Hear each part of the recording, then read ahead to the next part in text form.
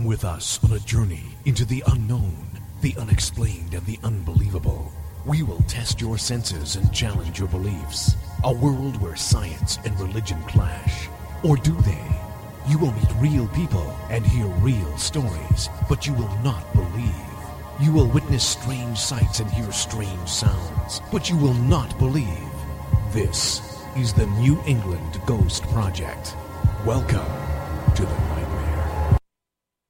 Good evening, everyone, and welcome to the second half, I guess, of Ghost Chronicles 2-hour, the first half of the Ghost Chronicles Next Generation, depending on how you look at it, I guess. I am Ron Kolick, your host, New England's own Van Helsing, and with me is the lovely blonde bombshell herself, Ian Kerrigan. Hey, good evening, everybody. Hope you're all doing well. I see you got a new picture on your Skypes. Well, yeah. I was getting some nice likes. You made it a profile picture on the Ghost Chronicles Next Generation page. And I'm like, hey, that's a pretty nice picture of me. It's like 12 years old. No. it looks pretty good. I like that. Damn, I look hot. I like to change things up. So, it's a good thing to do. Changing things and everything. You're consistent. Agree. Yeah. Well, thank you. I wish I still looked like that. I don't think I do anymore. But anyway, it's not that different. I can pipe dream. It's not that different. No. Thanks, Ron. You cut yourself short. Anyway. Thank you. Wow. Okay, everybody. Y'all just heard Ron give me a compliment. That's as complimentary as he gets. So. Wow. That was pretty harsh. Maybe I just have to keep them to myself next time. I know, right? No, I'm just kidding. Yeah, come on. Do something nice and then get trounced. All right. Oh, I got it. Boy. Yeah. I got thank it. you. I said thank you. I know you did. I acknowledge it. There you go. Anyways, Ghost Chronicles Next Generation. So earlier in the week, I had sent out a message for a gentleman I wanted to have for a guest, but I never heard back from him. And came up with this brilliant idea about different triangles in the world. And we all know about the Bermuda Triangle and, of course, the Bridgewater Triangle. Of course. And go ahead. Hold on. I got to give props for this, okay? Because I got the idea, and she told me she's going to listen tonight, too. I got the idea for this from my friend, Peggy Hernandez, out in Michigan. Right? Michigan? Oh. Yeah. Should have had her on the show. I know, right? She would love that. She could have, if she knew anything about it. Well, I don't know. She posted the link on Facebook, and I had never heard of it. So I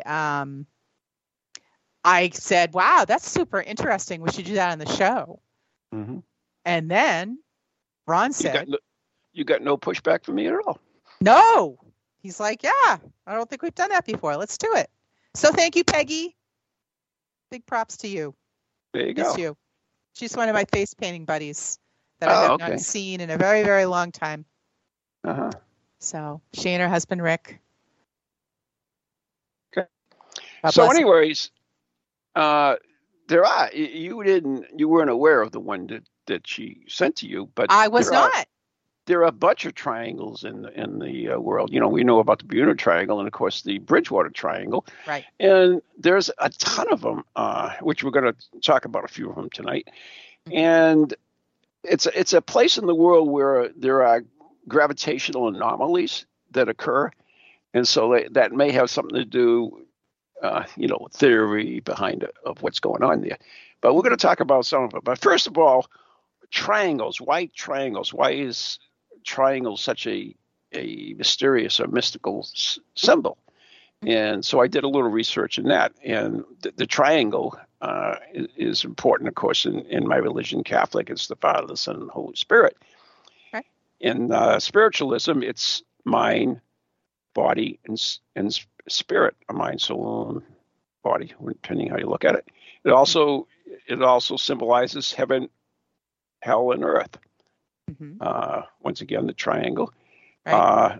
It also represents past, present, and future. And Masonry, in the Masonic realm, It's the isosceles triangle, right? Yeah. And I think it's all about the length. I'm not exactly sure because I don't have my little symbols book in front of me. Triangle is but equal on all sides. Equal on all sides. So yeah, it's a huge Masonic symbol. Mm-hmm. It's a huge symbol all over. Like I said, in general, it's even and Catholicism is you'll see it. You'll see it everywhere.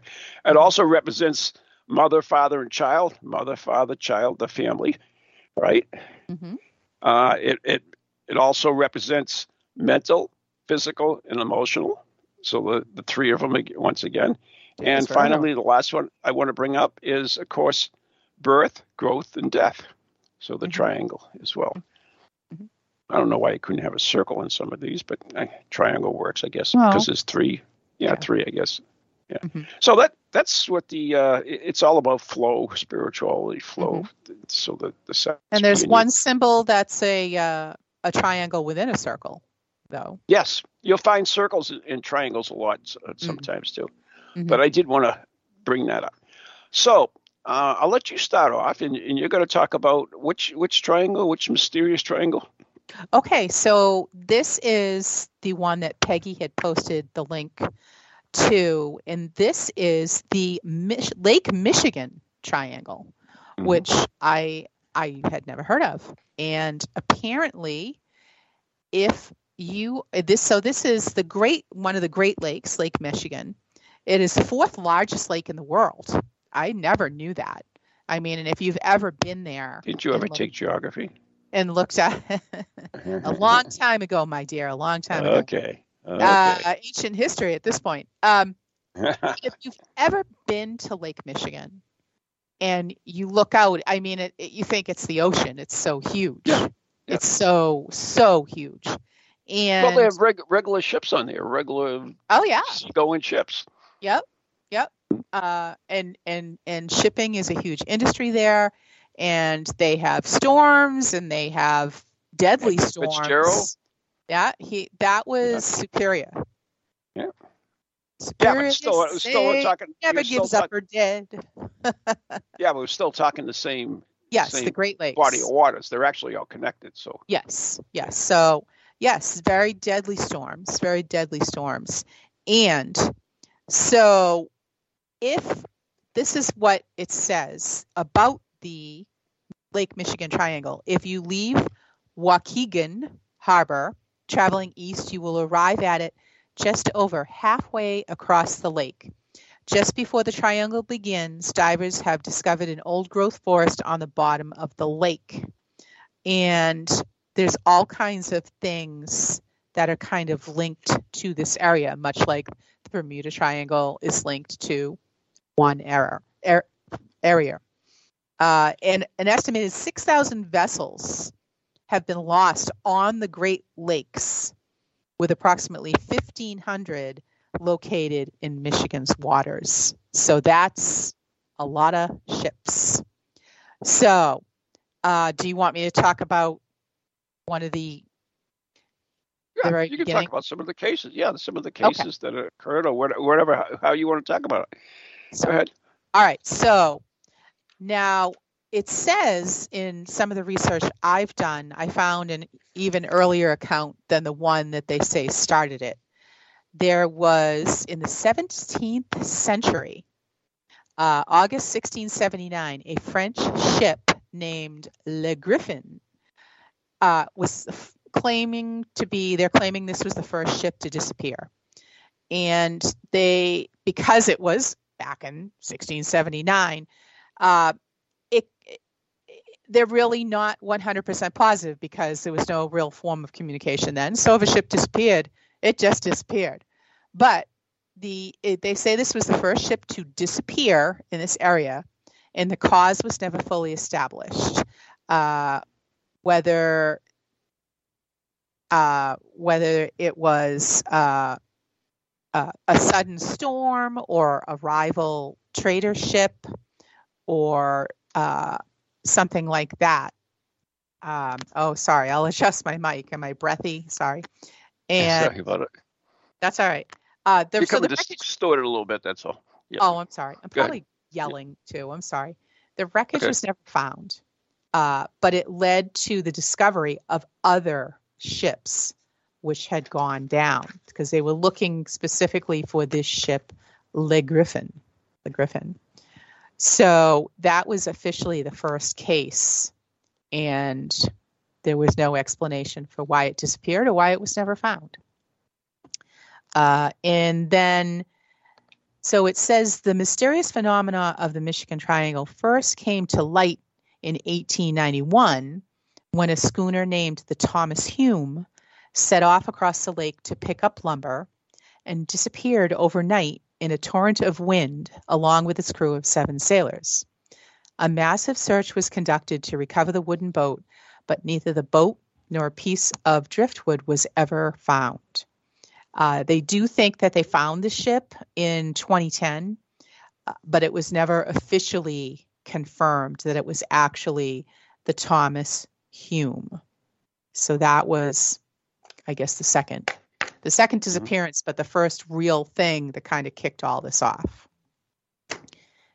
Did you want to hear more, or you wanted to talk about a different? I've got some stuff too, but we can go a little bit more, and then I'll well, actually, you know what? If you want to stick on that for a while, you can. That's fine, and then I'll just bring up mine. So, okay, all right. So the next mysterious case happened in 1921, and this was known as the Rose Bell incident, and it happened within the limits of the Michigan Triangle, in which 11 people inside this ship, who were all members of the Benton Harbor House of David, disappeared, and their ship was found overturned and floating in Lake Michigan. Ooh. Apparently, there was some severe damage to the hull, and it looked like something had collided with it. But supposedly, there had been no ships that were slated to be on her route or even be in that area, taking the same path as the Rose Bell.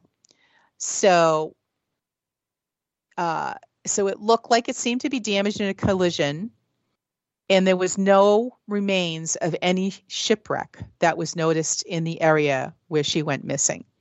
Many found the Rose Bell incident particularly eerie because the ship was rebuilt after an earlier wreck in the 19th century that also met with almost the same similar fate. So it had almost sunk once. They saved it, and then only to have it happen again, and then they never found anybody, never found the ship, never found the people. The next bizarre case happened in April 1937, and this was the case of Captain George R. Donner, and it was one of the most mysterious triangle disappearances.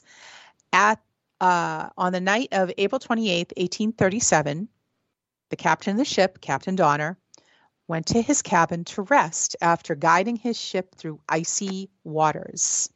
About 3 hours later, a crew member went to alert him that they were nearing the port where they had fought so hard for so long to get to this port because of the ice.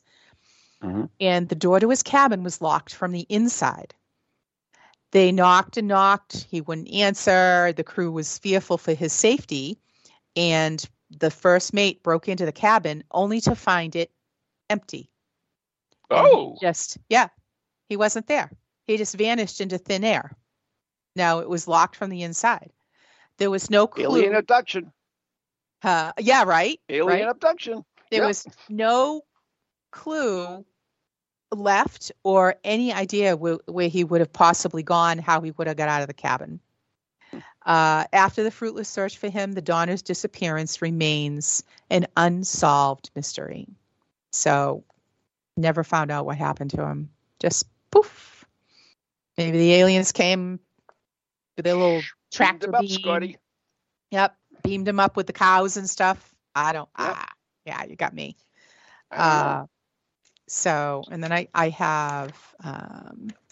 Okay, want me to keep going? Keep going. If you'd like to. Yeah, I'd like to we keep it together instead of bouncing all over the triangles. All right. Yeah. We don't want to confuse our triangles. Yeah. So the most fascinating case over Lake Michigan happened in 1950 when the Northwest Orient Airlines flight 2501, now this was a plane, not a boat, with 104 passengers on board, crashed into the triangle of Lake Michigan and was never found again.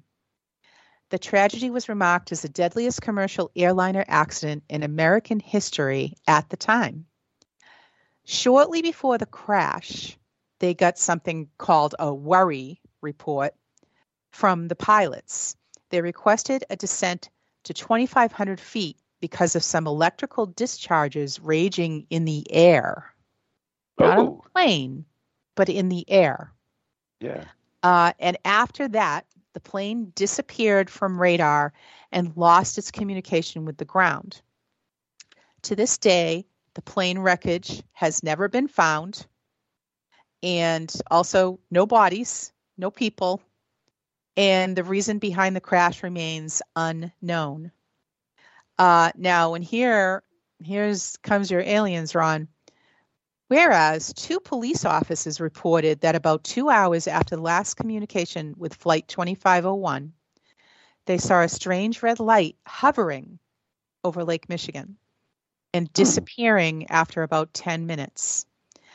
This speculation has made this statement has made the speculation that a UFO played the role behind the crash of Flight 2501 and its disappearance. So, poof, gone. Where does a whole plane go? Whole plane full of people. Gone. Yeah. Never been found. I wonder if it was ball lightning or something like that. Excuse me. I don't Curious. know. I don't know. Interesting, though. Yeah, it's really crazy. So a popular theory for all these mysterious disappearances and odd occurrences says that it's centered on an ancient underwater rock formation discovered in 2007 that is laying on Lake Michigan's floor. Ooh. The 40-foot ring of rocks resembles the Stonehenge, that is one of the most debated historical sites. And one stone outside the circle seems to have carvings that resemble an elephant-like prehistoric animal, such as a mastodon. Mm-hmm. That was extinct about 10,000 years ago. And I watched a couple of YouTube videos on this. There's all kinds of videos Theories out there about this supposedly Stonehenge. Oh. But it's not Stonehenge from what I've seen, and they have the underwater video and such. It doesn't look like Stonehenge, with the great big balancing. Basically, a circle of rocks. Yeah, it's basically a circle of rocks, and I guess there's another one in, I think they said Superior, that goes for there's just a row of rocks that goes for a mile or something, and they think at one point, thousands and thousands of years ago, the lake was not as big as it is today, and at one point in time, it would have been either not there in that area. There was no lake in that area, or it was quite shallow. And they think the rocks were there, to keep cattle, in line. So there's a huge, scientifically, the scientists are like, nah, that's nothing. It comes up every 10 years or 5 years or whatever. And so they poo-poo it. But you still have all these people that dive and go down there, and they show the hieroglyphic on the rock.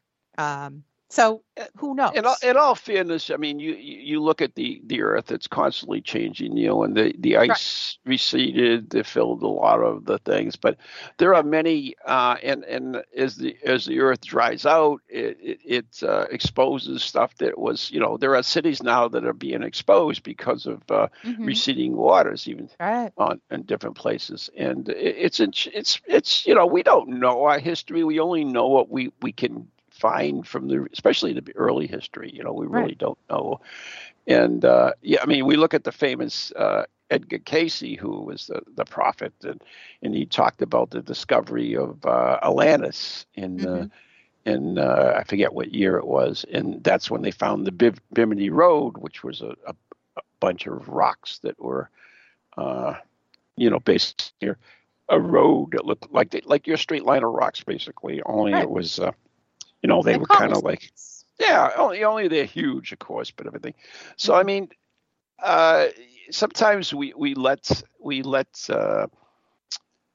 our imaginations run, and other times there are things that we don't understand because we don't have recorded history on certain things, and it's difficult from the old days too is to distinguish between fables and tales and real history. Right. We don't have a really good written past, and so I mean there are many mysteries. In the previous show we talked about some of the some devices that were found that we still don't know what they were used for or whatever. So those are always fun. Yeah. Well, this area, so I think that they hone in on this because this seems to be the general area. They found these rocks while they were out looking for shipwrecks. Right. And they had found a lot in that area, but then lo and behold, they're like, hey, what are these? What are these? Mm-hmm. This is kind of odd, the way they're set up. Right. And there is so the Travel Channel had a show in 2017 called Secrets of the Underground. Mm-hmm. And season one, season 1, episode 5, focuses on the Great Lakes and Bermuda Triangle, the Great Lakes Triangle. Right. And this is the one where the guy dives down and brings the camera, and he has kind of like an imaging, because all the cameras are covered with moss and whatnot. Yeah. So it can make a 3D type of. So it's like an X-ray or a tomography thing that I don't know. Tomography. Don't know what the name for it was, but that was. I wonder if it's on here. Because I did look. They do say they're prehistoric, though. Yeah, it does not surprise me, just because I mean, as I mentioned, the Earth is always changing, and it's it's getting water, receding water. I mean, we know through our history. I mean, look at New England and all the stones that we have that were pushed here by the glaciers and stuff. I mean, yeah. It's just that's the way the Earth is. It changes, and it's always changing, and it will always change. Yeah, and I think that there's another. I guess everybody talks about the Stonehenge-like thing in Lake Michigan, but the real it says the real underwater stone sensation is actually in Lake Huron. So there's more about, I have a little bit more about like stone structures, but I don't know. We can wait to dive into these. Get it? Dive. Yeah, I guess that was funny. That was really funny. Go ahead. No, the other thing is like you have like hieroglyphs or drawings and stuff like that, and they've been distorted by the elements, of course, for years, and sometimes it's pareidolia to us that we say, oh, that looks like that, and you look at things like all the space stuff, the ancient alien stuff, and they say, oh, look at this guy's got an astronaut. I mean, we don't know what they had at that time, and we certainly don't know that somebody wasn't doodling, basically using their imagination and coming up with stuff, or interpreting tales and etching the tales out as a storybook, like a fairy book, a fairy tale, because they did it on walls and stuff like that. So, I mean, we don't know what the ancients really did, and how much of this is really history, and how much we're coming up on the break. Yep. Yeah. So that makes it difficult for us, and people who try to get a point across will use these, and they'll overlook certain things and just say, okay, this is specific things. This proves, and in reality, it doesn't always. I'm always kidding my friend Derek Gunn, because he looks at the standing stones and the stones with the hieroglyphs. Yes. And like, I'm always kidding him about Dighton Rock, because they found this big rock and it's got supposedly these hieroglyphics on it. And I'm like, maybe it was just like graffiti. You know what I mean? Yeah.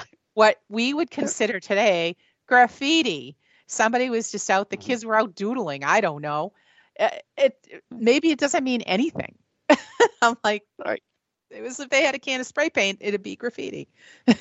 We don't, that's the thing. We really don't know. That's that's the problem. Anyways, we got to take up breaks. So, anyways, you're listening to Ghost Chronicles Next Generation with Dan and Ron right here on TogiNet and Parax Radio, brought to you by Circles of Wisdom, 386 Merrimack Street, Methuen, Massachusetts, New Galanton, Massachusetts, Family Law Group, 15 High Street, North Andover, Massachusetts. Hi. And our very good friends of Ghost Chronicles Radio on Patreon, who help bring you this show. So there you go.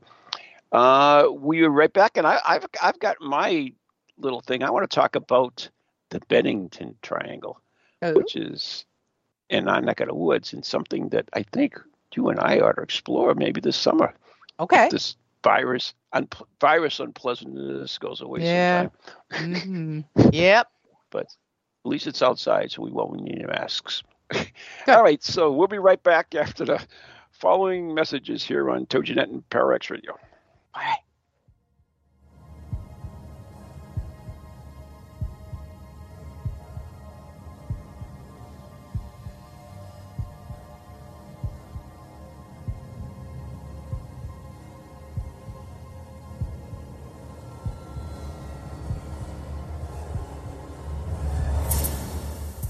Do you have a paranormal event, book, or something else you want people to know about?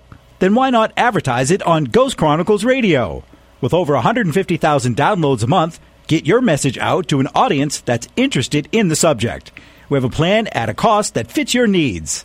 For more information, contact Ron Kolick at anyghostproject@comcast.net or call 978-455-6678. Hello, can you hear me? My name is Harry Price. I am speaking to you via the medium of the Ghost Box. Many of you will know I carried out the first live radio broadcast from Haunted House way back in 1936 for the BBC.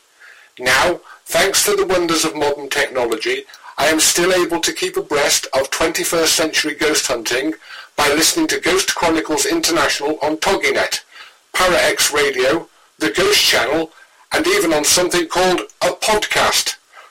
Two splendid chaps host it. One is an American who calls himself New England's own Van Helsing, although I have discovered his real name is Ron Kolick. The other is Stephen Parsons, and he's a paranormal scientist. Well, mustache, I am required elsewhere on something called a K2. But don't forget, I'll be listening in every Tuesday from 8 o'clock in Great Britain and 3 o'clock on the American Eastern Seaboard. I trust you will join me there.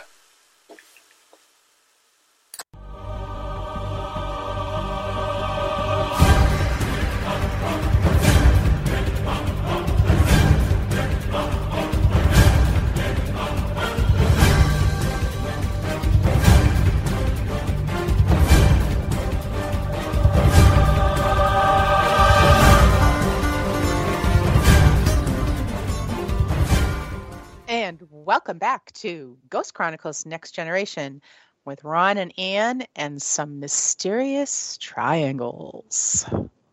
Mm-hmm. Ron.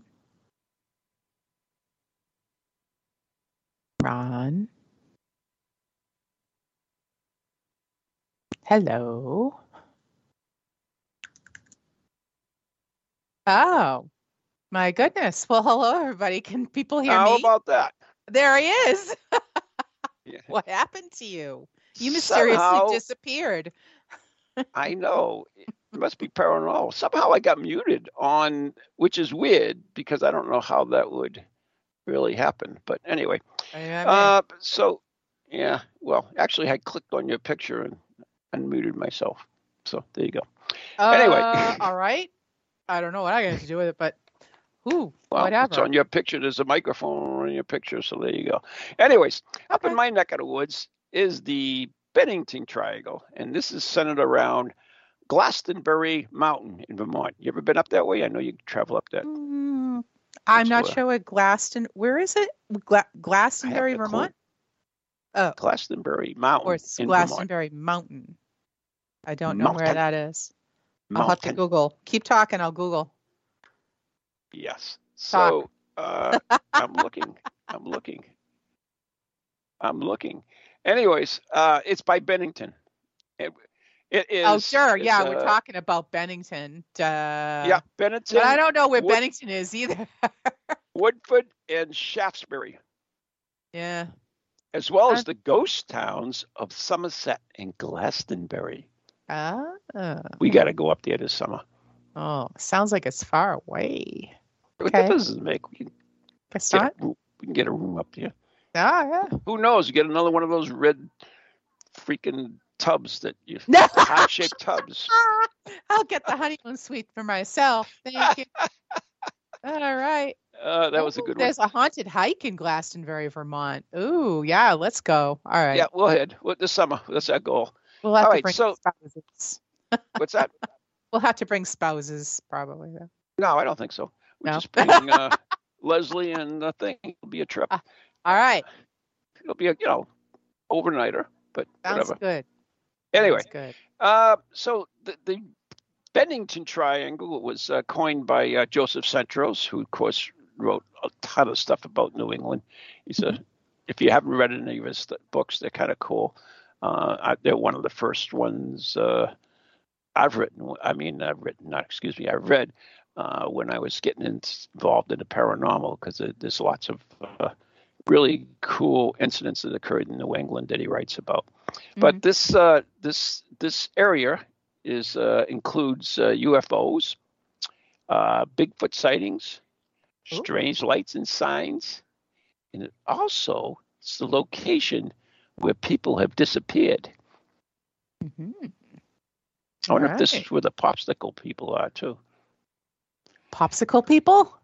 Popsicle people, yeah. Oh my goodness. You never heard about the popsicle people in Vermont? I don't think so. Oh, yeah, in the Vermont, there's actually some accounts in the papers where the families could not, it was sparse living up there, and then in the wintertime they couldn't, continue to feed their old people, so they would give them some little drugs and bury them.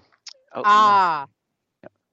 Wow, how handy! In the snow, bury them in the snow, and then dig them up. Don't worry, they dig them up and they dig them up and bury them later.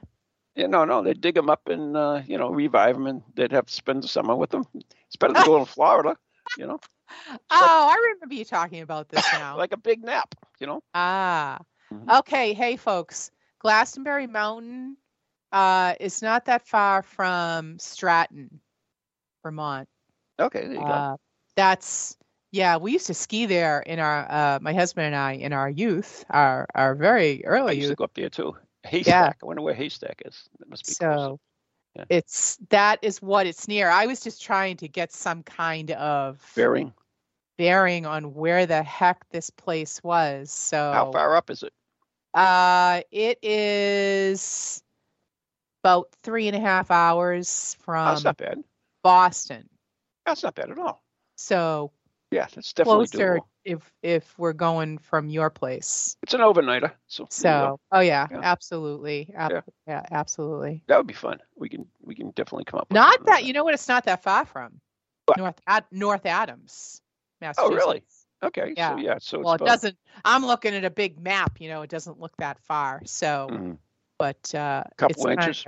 Kind of like straight up, like a straight line up from North Adams. Yeah. Well, now that we've established this, continue with your story. I'm sorry. Well, I mean, you are so. I want to know where it is. That's all. Detail oriented.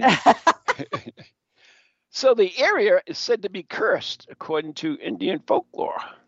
Oh, okay. The Indians of the area have long been wary of the area and avoided it. The Algonquin legend warned of a malevolent stone in the mountain that would open up and devour anyone unlucky enough to step on it. Oh, wow. Sounds like a volcano to me. I don't think so. Mm-hmm. The stretch of wood around Glastonbury Mountain includes the towns of Bennington, Woodford, Shaftesbury, as well as the ghost towns of Somerset and Glastonbury. We definitely got to go. I want more of this. Okay. For more than 2 centuries, there have been numerous sightings of Bigfoot-like creatures in the Glastonbury Mountain. Glastonbury. In the mountains. Glastonbury. The Bennington Monster is called. Oh. Related the first sighting. Right? Yeah, he's a Bigfoot. Okay. Yeah. Okay. One of the first sightings was reported in the early 1800s when a stagecoach full of passengers was forced to stop on a washed out road. The stage driver first noticed a large footprint in the mud that was too large for a human. Oh, they don't know my brother. Then, or Shaq. Then the coach was attacked by a large creature who knocked the vehicle on its side, frightened the passengers. They could only the frightened passengers could only see a pair of eyes before the monster roared and ran off into the forest. Ooh! Wow! Yeah, we got to go there. We definitely got to go there. Latest sightings describe the creature as a large, hairy, black thing standing over 6 foot tall. Yeah, sounds like Shaq.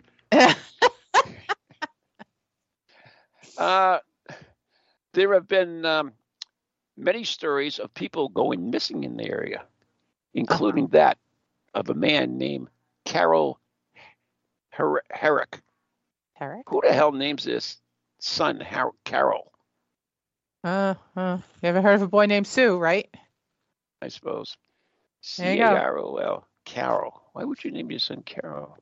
All right. In 1943, not too long ago, Herrick went missing during a hunting trip about 10 miles from the ghost town of Glastonbury. His body was discovered 3 days later, surrounded by huge, mysterious footprints.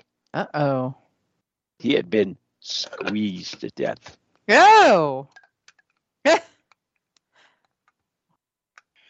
During a 5-year span beginning in 1945, people began to disappear regularly. The first to go missing was a 74-year-old hunting guide named Mitty Rivers. Mitty? They got some funny names up there. M-I-D-I-E. Yeah, those Vermont people. In November 12th, 1945, River, who was well known in the area, was leading a party of 4 hunters in the area of Hell Hollow.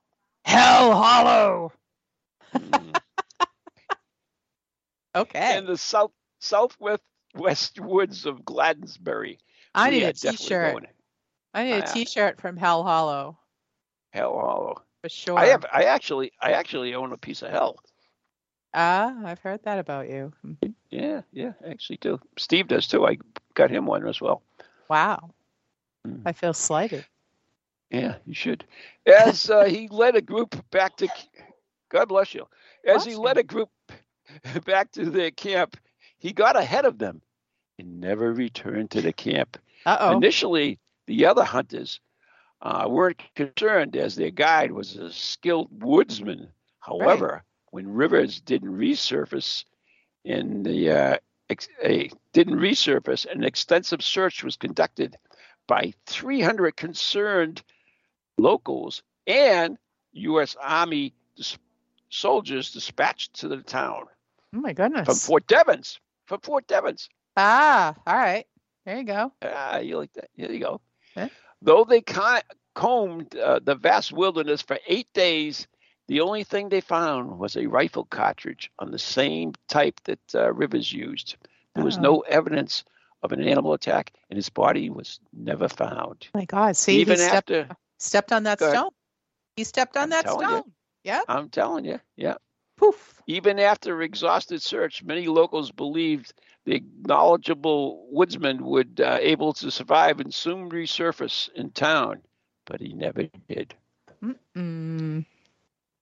There's the aliens. He's with those people that were on the flight, and he's with those people that were on the ship. There you go. Yep. The Lake Michigan people. He's with them. Probably. A year later, an 18-year-old college student named Paula Weldon. Well, an actual real name. Yeah, that's what you can read. She went hiking on the Long Trail on Sunday, December 1st, 1946, wearing a bright red jacket. Several people had seen her go, including the store employee in Bennington, who had given her directions, and an elderly couple who were hiking about 100 yards behind her for a time. There was no concern until the college sophomore failed to show up for her class at Bennington College the next morning. Afterwards, an extensive search was conducted, including more than 1,000 people searching search aircraft, surveillances, and they even posted a $5,000 reward. And the FBI even got involved. The elderly couple who had seen her on the trail said that she seemingly disappeared after she turned the corner of the trail. During a massive search, she was never found. Wow. Bigfoot got her. The monster, the mountain monster. I don't doubt it. Wow. Exactly 3 years later, after Paula disappeared, James Tedford went missing on December 1st, 1949. So 3 years to the day. To the day? To the day. A veteran resident of Bennington Soldiers Home, Tedford had been in St. Albans visiting relatives and returned home on the bus when he vanished. According to a witness, Weldon was one of 14 passengers on the bus at the last stop before he arrived in Bennington. However, when the bus arrived in Bennington, he had seemingly vanished. Cut it out. His belongings were still in the luggage rack.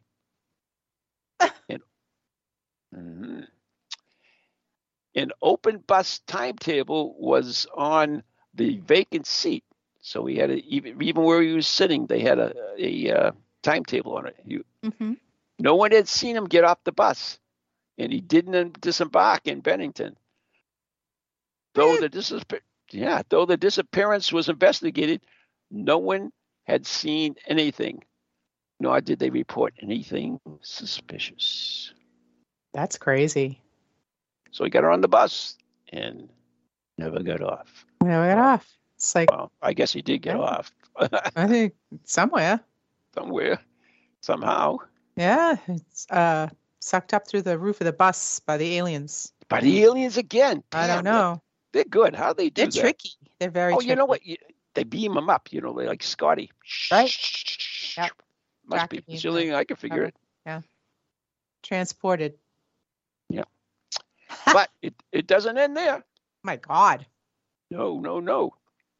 On October 12th, 1950, an 8-year-old boy named Paul Jepson went missing in the same area. Jepson was playing in Bennington's cab of a pickup truck when his mother left him briefly to tend to her pigs. Oh. Okay. Slop them pigs. Yep. When she returned, the boy was gone.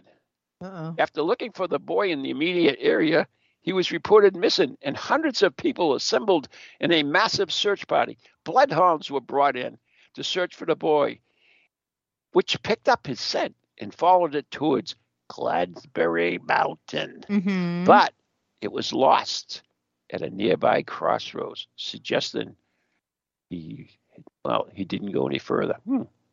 The Pauls snatched him. I don't know. I mean, how do you don't know? I mean, if he wandered off, anybody could have snatched him. No clues. Well, yeah, but by the pig farm, I mean, who the heck's out in the woods? It said it was a crossroads. Are out in the middle of the woods. I mean, where the heck would they be? It's like, let's abduct kids. Well, yeah, let's go into the middle of the woods. I'm sure we can find kids there. Happened upon him. Oh. probably a witch, like the witch. Yeah, like the Hansel and Gretel, Whoa. Hocus pocus. Yeah. Baked them, and Ron, stop. I don't know. It baked. Find a candy house in the woods. Oh God, poor child. Could be a hint. Terrible. But wait, there's more. Just 16 days after Frida Langer went missing, just 16 days later, Frida Langer went missing on October 28th, 1950. Uh-oh. She and several other family members were camping in the woods near Glansbury Mountain. Mm-hmm. The 53-year-old Langer, along with her cousin Herbert Elsner, left their family campsite near Somerset Reservoir to go for a hike. However, when they were just a few hundred yards from their campsite, Langer slipped and fell into a stream, soaking her clothes and shoes. She then asked her cousin to wait as she ran back to the camp to change her clothes. After Elsner waited for her for a while, Frida didn't return. He also went back to the camp. And guess what? She was gone. Returned. That's right. She never returned to the camp. Instead, she had seemingly disappeared in broad daylight in a short distance. Wow. In the next few weeks, several search parties, including 400 people comprised of police, volunteers, firefighters, soldiers, and aircraft, searched for her and turned up nothing. This is crazy. People must have been freaking out. Like, this is some crazy stuff. Mm-hmm. Then, 7 months later, on May 12, 1951, her body was found. Oh, no. They found her. Near the Somerset Reservoir in the area that had been previously extensively searched. Due to the decomposition of the body, no cause of death could be determined. The case remains unsolved. Very interesting. Wow. Ooh. Yeah. This is really freaky. Isn't it? So it sounds like, I was going to say it sounds like a serial killer, but if you're not finding bodies, I mean, serial killers. What about the guy that was found that was crushed to death? Well, yeah, but that was years and years and years earlier. Yeah. Before this. Mm-hmm. I guess yeah, but serial killers want their victims to be found because it's like a trophy for them. Yeah, they like the publicity. Daring you, come and find me. That's, yeah. But, where the other ones were never found, then it doesn't. Why would a serial killer be in freaking Vermont? Some crazy old loon in a cabin somewhere. Who knows? There is no direct connection. No direct connection has ever been found that ties these cases together, other than geographic area and the time period. Some claim that these disappearances were the work of a serial killer. There you go. And us, but I don't. Others blame the Indian curse, or yes, the paranormal. There it is. Stating that the place is a window into the unexplained. There you go. Some say the area is unstable due to wind patterns that are unusually chaotic and confusion, so people get lost. Yeah, right from the camps. Okay. That's all right. That's okay. Anyways. More? Is there more? Is that the last one? That's pretty much the wrap about it. There's more on this, but I can't be on this thing all night long. Oh my God. Yeah. This is unbelievable. So you thought the Bermuda Triangle was the only one, and the Bridgewater. Yeah, the Bridgewater. And now we know there's many more. There's more triangles. There's more. There is. There's the Dragon Triangles. Ooh. Do you have one? No, I don't. Okay. Nope. I still have my Michigan Triangle. Okay. Do you want to add anything to that before I did want to say, because I just had a couple of very minor things. Okay, yeah, bring that up, because we're getting down the end of the show, and I do want to mention a couple of others, but that's it. Go ahead. So there was one.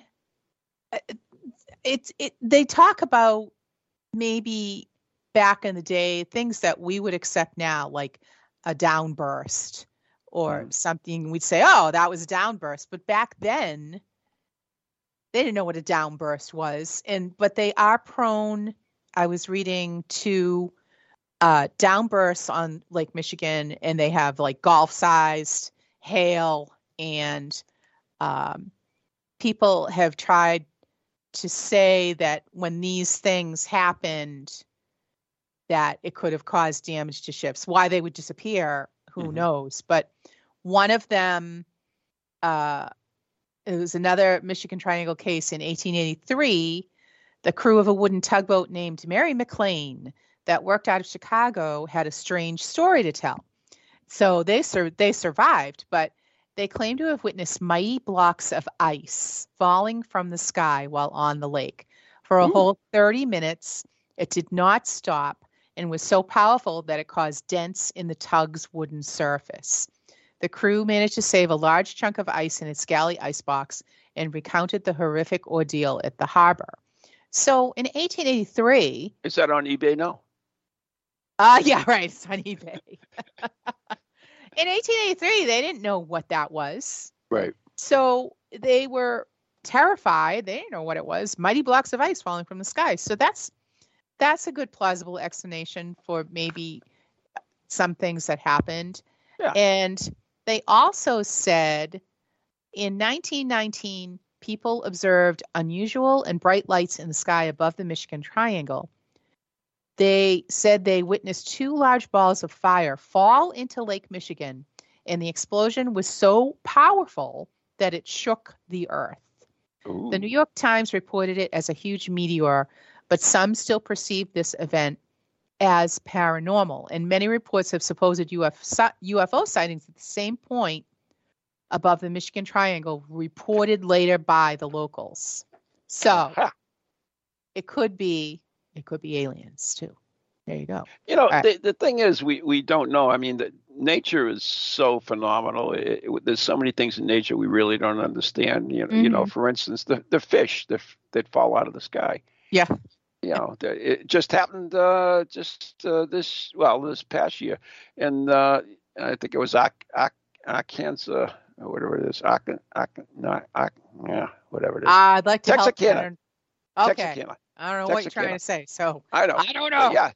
Yeah. So that's pretty much like a cyclone or a water spout, or that basically pulls the fish up in the water, and it just brings it down again. But I mean, even on there are reports of islands that vanished, and there's some that are actually on charts that were never there. But we know there are weather phenomena that creates certain images that we see that we were sure of, like mirages, for instance. We know when a mirage is, I mean, everybody's experienced that, driving in a car, right? You see a puddle of water, and right in front of you, and then boom, it's not there.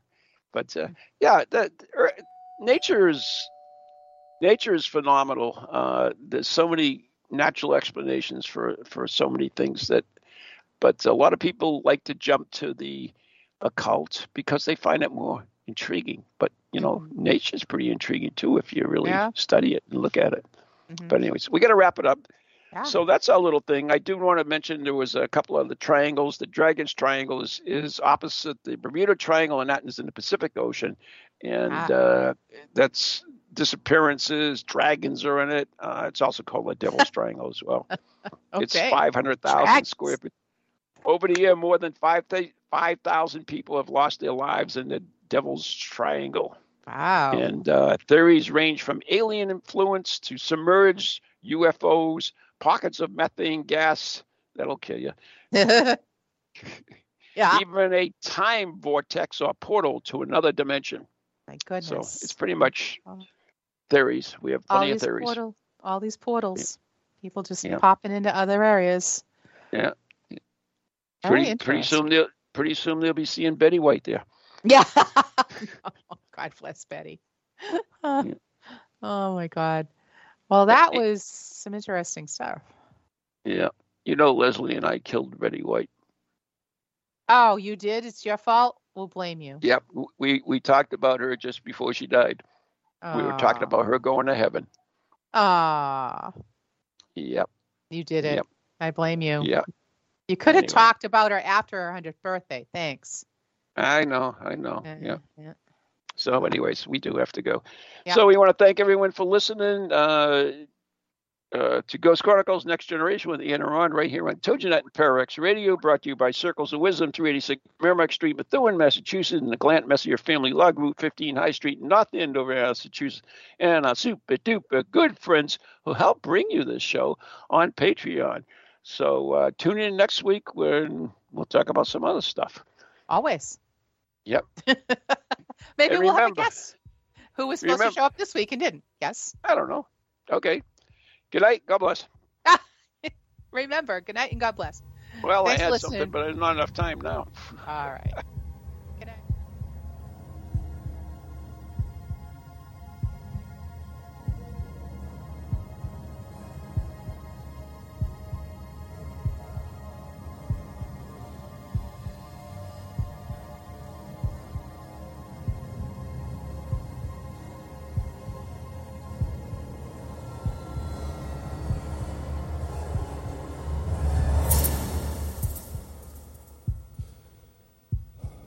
From ghoulies to ghosties, long-leggedy beasties, and things that go bump in the night. Deliver us, good Lord.